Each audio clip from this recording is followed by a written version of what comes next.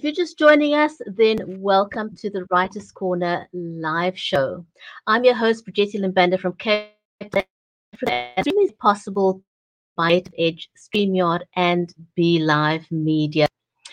It's said that reading makes you more empathetic. It's a way to escape your life and it can take you to faraway lands or put you in other people's shoes, etc., etc.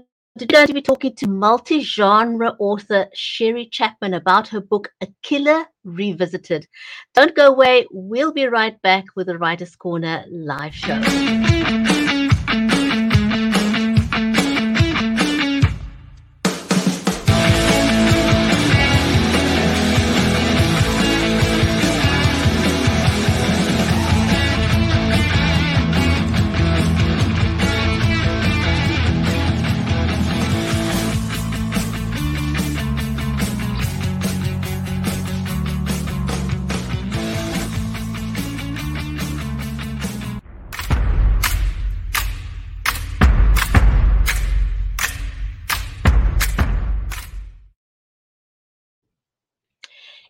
If you have just joined us, you are watching the Writers' Corner live show. I'm your host, Brigitte Limbanda from Cape Town in South Africa. Welcome if you are watching us on Amazon Live, on Twitter, on Facebook, on YouTube, on LinkedIn. This is an audience-centric show, so just know that the comments are being monitored and that you're welcome. Tell us if you're new. If you've never watched the show, the Writers' Corner live show has been going for over 3 years, 3.5 years, and we've met many people from around the world. And I want to give a huge big shout out to Hamad, who's watching us from Pakistan. So a shout out to Hamad. Welcome to the show. Always glad to see you online. Today, we're going to be talking to Sherry Chapman about her book, A Killer Revisited. But do say if you're new, we'll give you a shout out. We've been doing the show for over 3 years, and you will notice that if you're watching the show over on Amazon, you will notice that apart from our book today, let me just reach out over here, A Killer Revisited, and oh my goodness, and just trying to get the light right is a mission. But there we go. There we go. I think you can see that. A Killer Revisited is our book that we are going to be focusing on today. And you'll see that is in the carousel if you're watching us over on Amazon. That's A Killer Revisited by Sherry Chapman. It is in the carousel, along with a couple of my other favorite books. We've interviewed so many authors over the last 3 years that we've amassed a whole bunch of books. So you'll see there's a lot to choose from, but we're going to be focusing on A Killer Revisited today by Sherry Chapman. I've just got a whole bunch of books here on my desk, but you'll have to go back and watch our past shows to hear about those. So before we bring on Sherry, I want to introduce my friend and co-host, Mary Elizabeth Jackson. She's a special needs and disabilities advocate. She's a ghostwriter, an award-winning author, and her latest release is called Cheers from Heaven with Thornton Klein. This book focuses on lessons we can learn from bullying, and it empowers families with the ability to grow from that experience. Mary and I are both in the book Invisible No More, Invincible Forevermore. It has stories of remarkable resilience, and all proceeds from that particular book goes to a nonprofit organization called Dress for Success, so it empowers other women in the process. And thank you for the compliment, Hamad. Mary is in Nashville, USA. I'm in Cape Town, South Africa, so we're global. We're absolutely global, and we love that. So let me bring on my co-host, Mary. How are you today? I am fantastic. And yes, we have lots of amazing authors we have interviewed over the years. We are in an amazing book to empower women together. Yes, and Cheers from Heaven, I just released with Thornton Klein, is to empower kids and just teach them to accept their differences, to accept themselves, others' differences. They have choices, how to be kind, all that good positive stuff, right?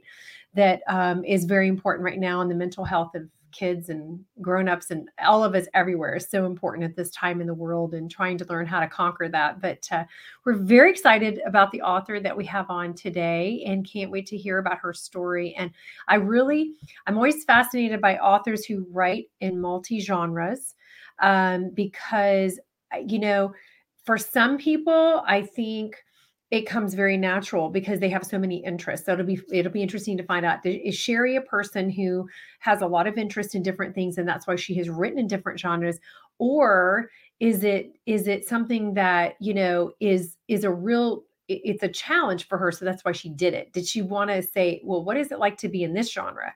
How is it to write in the, you know, because I write for children, and then I've done a couple of adults. I've got an adult one coming out next year, and it's so different to switch. And even ghostwriting is so different because most of that stuff has either been very data driven, or it's a person's real story, true story about their life. And that's not anything I can make up, you know? So you have to change your mindset and everything that goes with it. So I think it's really fascinating. I can't wait to hear about this from Sherry, our author, today. Here.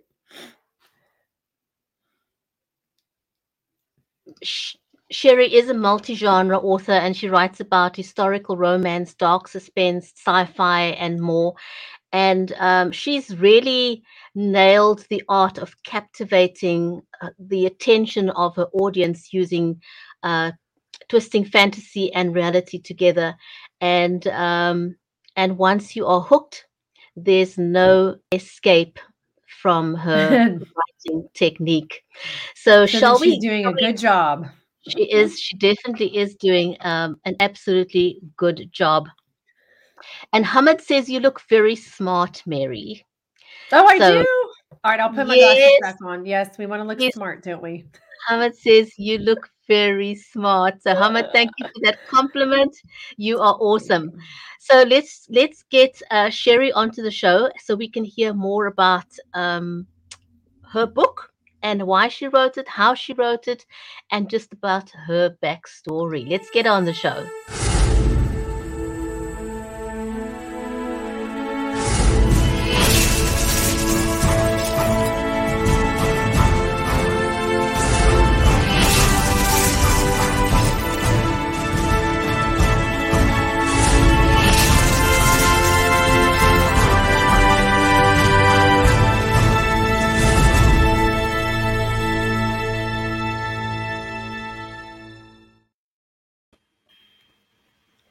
Hi, Sherry. Welcome. Hi, guys. How are you?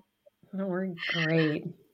We're excited to have you here. So we've kind of set it up for at least, you know, a question that we have for you, right, Bridgetta? Right. Yeah, great. Thank you very much for making the time to join us on the show today. Tell us a little bit about your journey so far as an author. You know, how did you get started? I'm always fascinated to know what it is that made people write. And you know, you're a multifaceted, multi-genre writer, and that's intriguing because I mean, I don't know how you make the switch between the different genres. Um, so tell us how you got started. You know, was it your parents? Who's your biggest supporter? When did you first start writing? Like, you know, a lot of people say that once they start writing and the bug's bitten and they've gotten into it, they can't stop and they can't help themselves. So where did your journey start? Well, I knew I wanted to be an author when I was in 4th grade. I fell in love with Walter Farley's books, the Black Stallion, when I was in that age range. And then I moved into fantasy with my 5th grade teacher, the C.S. Lewis with his Chronicles of Narnia series. And I just started tinkering in short stories back then. Then life happened. I became a special ed teacher of high functioning special needs students.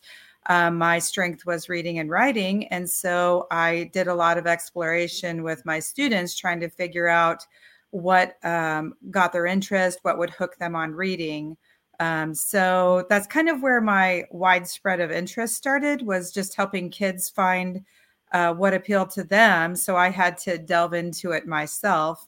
So large range there. And then I had my own children. So my writing career was delayed until they graduated and I retired from teaching. So now I can focus on me and what I feel like I've been called to help people and animals, but this is what has called to me since fourth grade.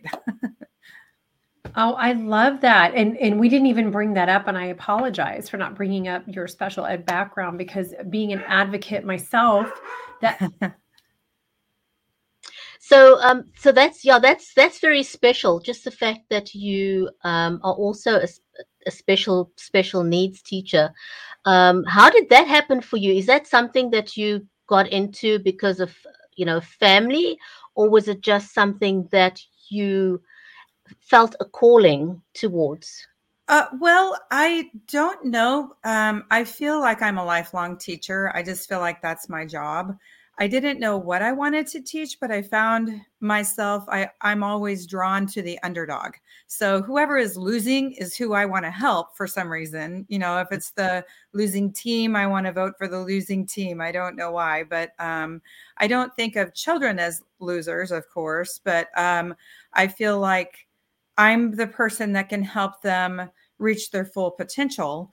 I can see the good in them where it may be more work, but and some, when you're in a classroom of 30 kids, it's hard to give that one student that needs more attention. So I felt like that was my job, to help them fit in with society and be successful. And so part of it was my call to help the person that's needing more help. And then I just decided that was what I was going to do. That's I love amazing. that is That's amazing. amazing. Thank you for taking that on in life, because our children need it. And it's sad because the world says that these kids are broken. They're not broken. They have just come Right. in differently, and we're all different from each other. But it takes someone like what you're doing, Sherry, to be able to be like that child whisperer, to help a child see their potential so that they can then go into the world and be successful, because all kids can. It really doesn't matter what. I mean, I have a cousin who is cerebral palsy. He went to college. He lives on his own. His car is made for him. I mean, he's been so successful in his life. He's not let that stop him.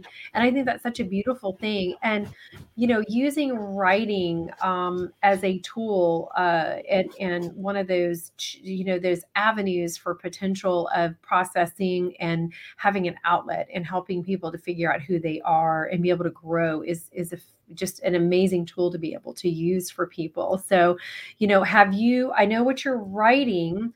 Have you thought about, or do any of your characters in your books have disabilities or challenges or anything like that? Well, in my, not in the book that I'm promoting right now, but like in the historical fiction, it is about a girl who is in a family of kind of alcoholics. She lost her mother on the trail. It's set back in the 1800s. They were the first people into the Sioux Indian Territory, first group of people, I should say.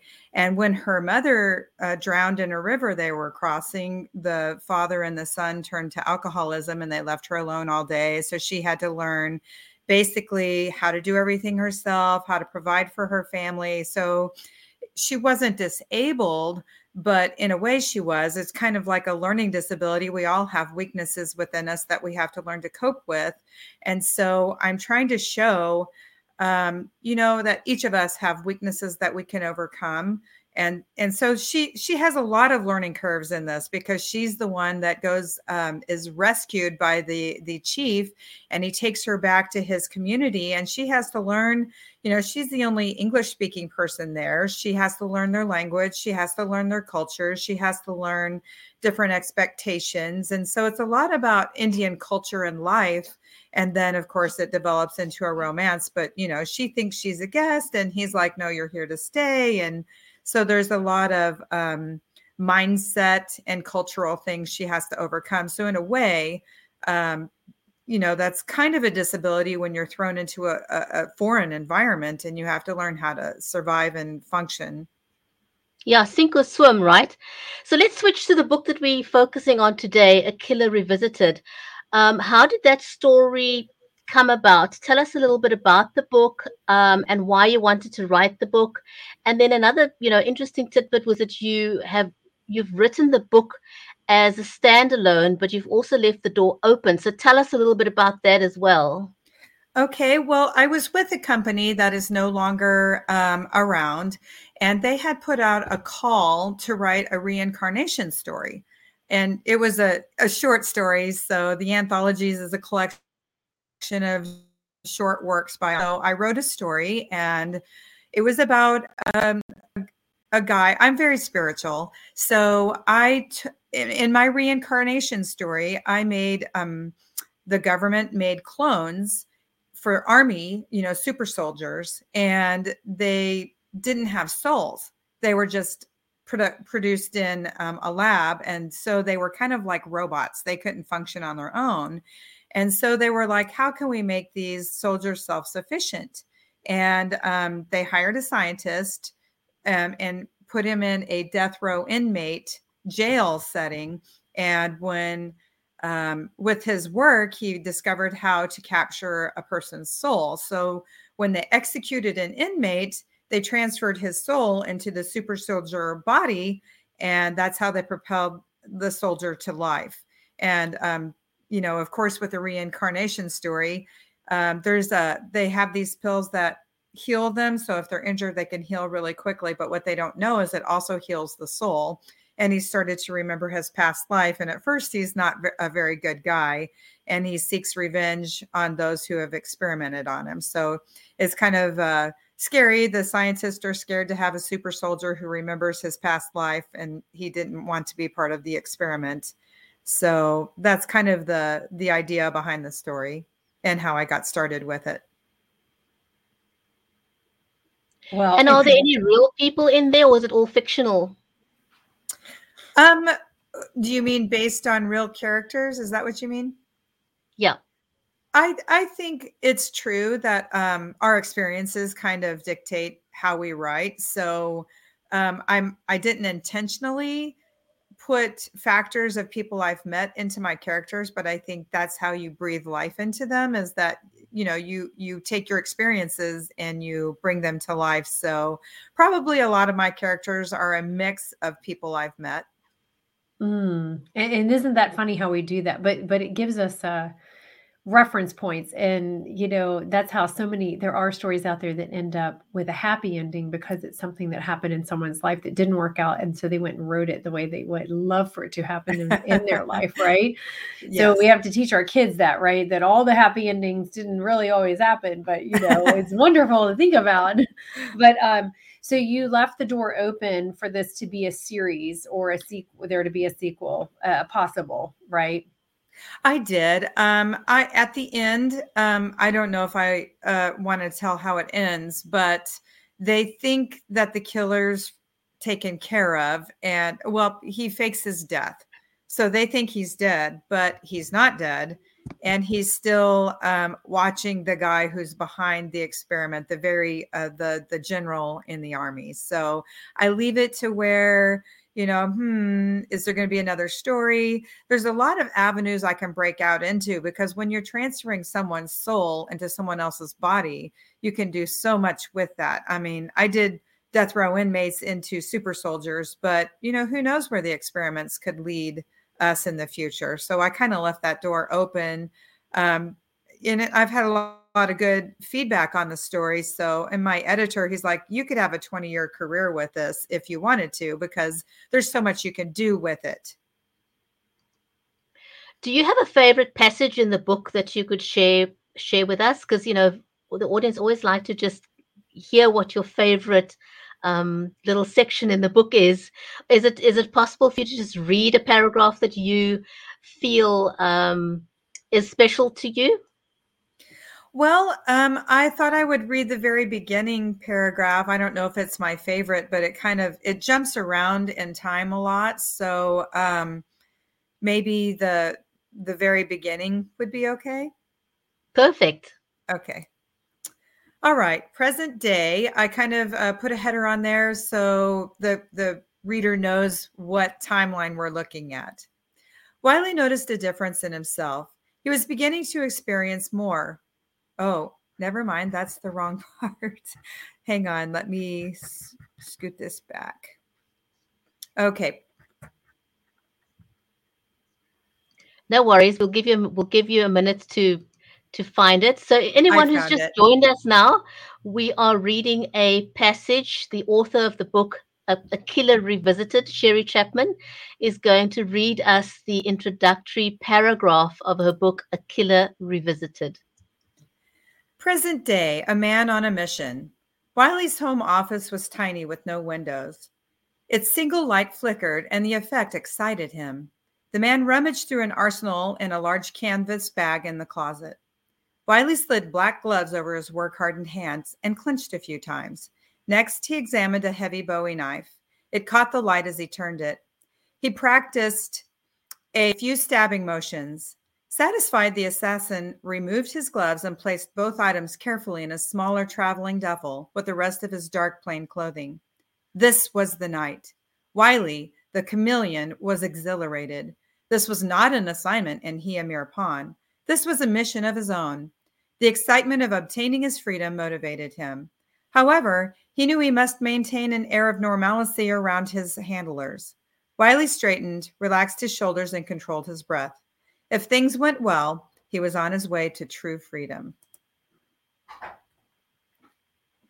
And that's how I start.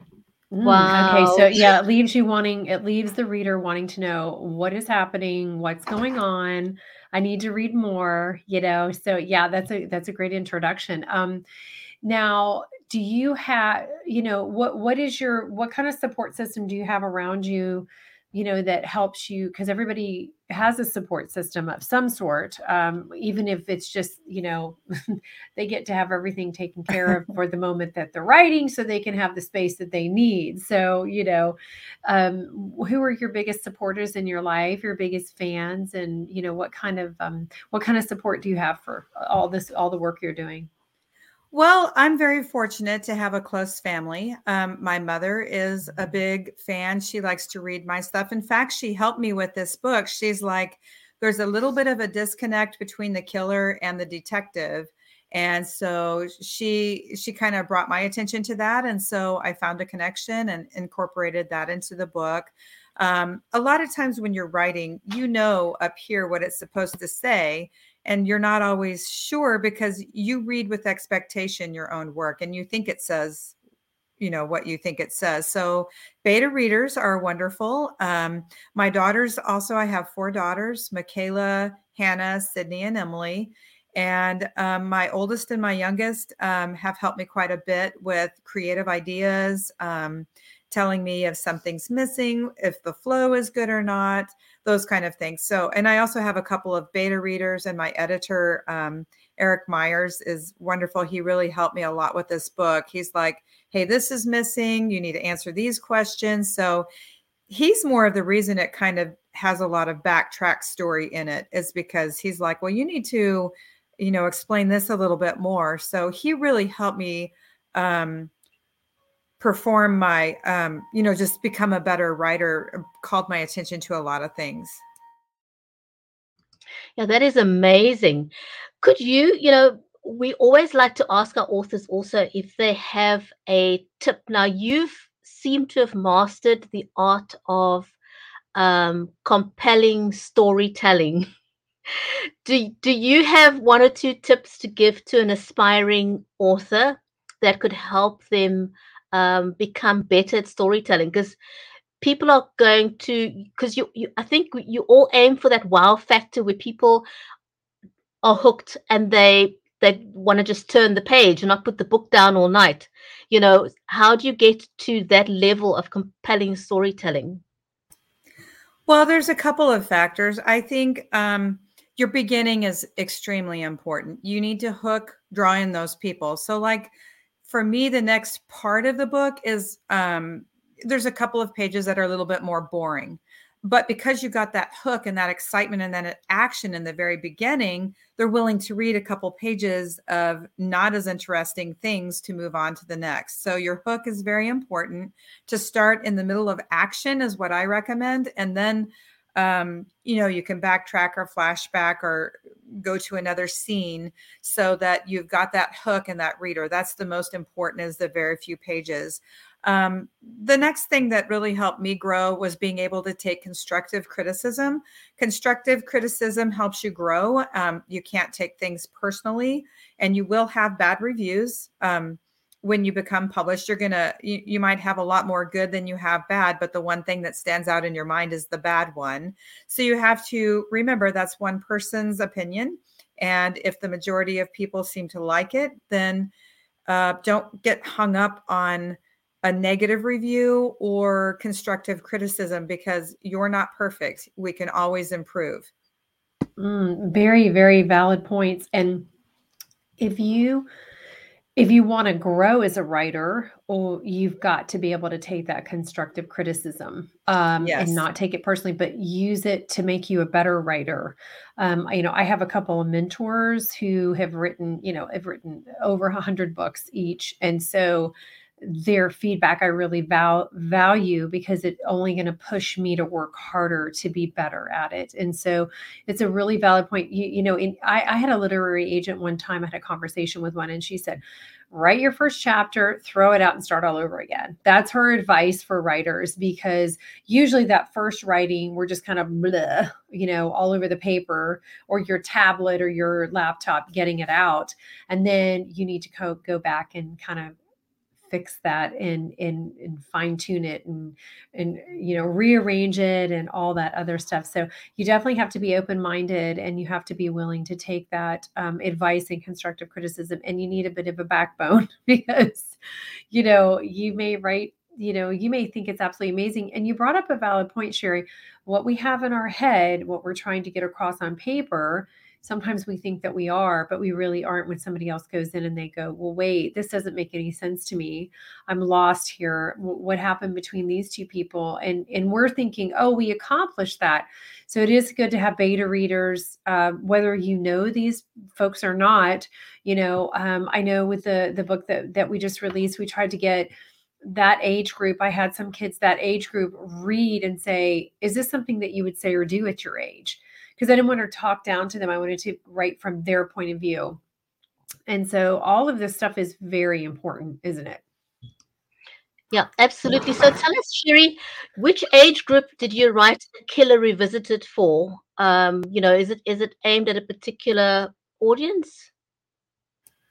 Well, I taught high functioning special ed kids in the high school setting.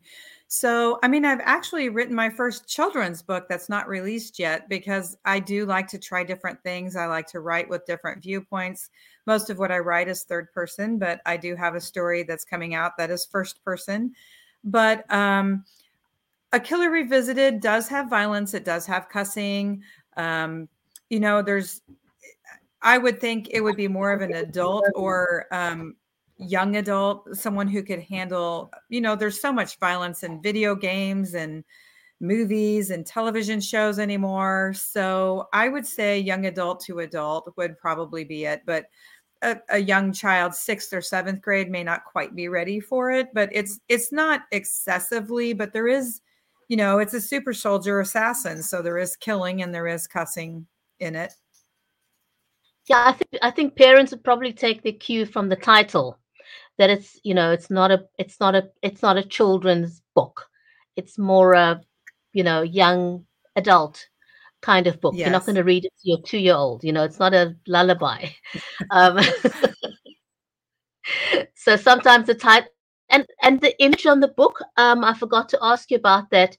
How did you get, because we're almost at the end of our interview right now, but I do want to ask you, how did you get your illustrator to get what you really wanted on the page? Because conveying what you have in your head that you envision on your cover isn't what the illustrator necessarily has in their mind. So how do you get that across?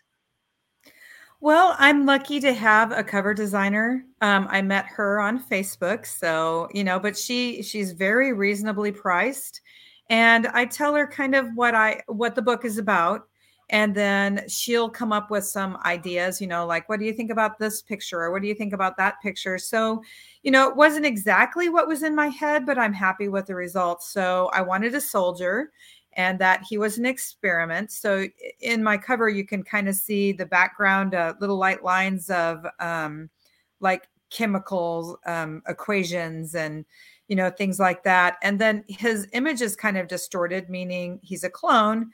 So there's multiple versions of that person. So she got my idea.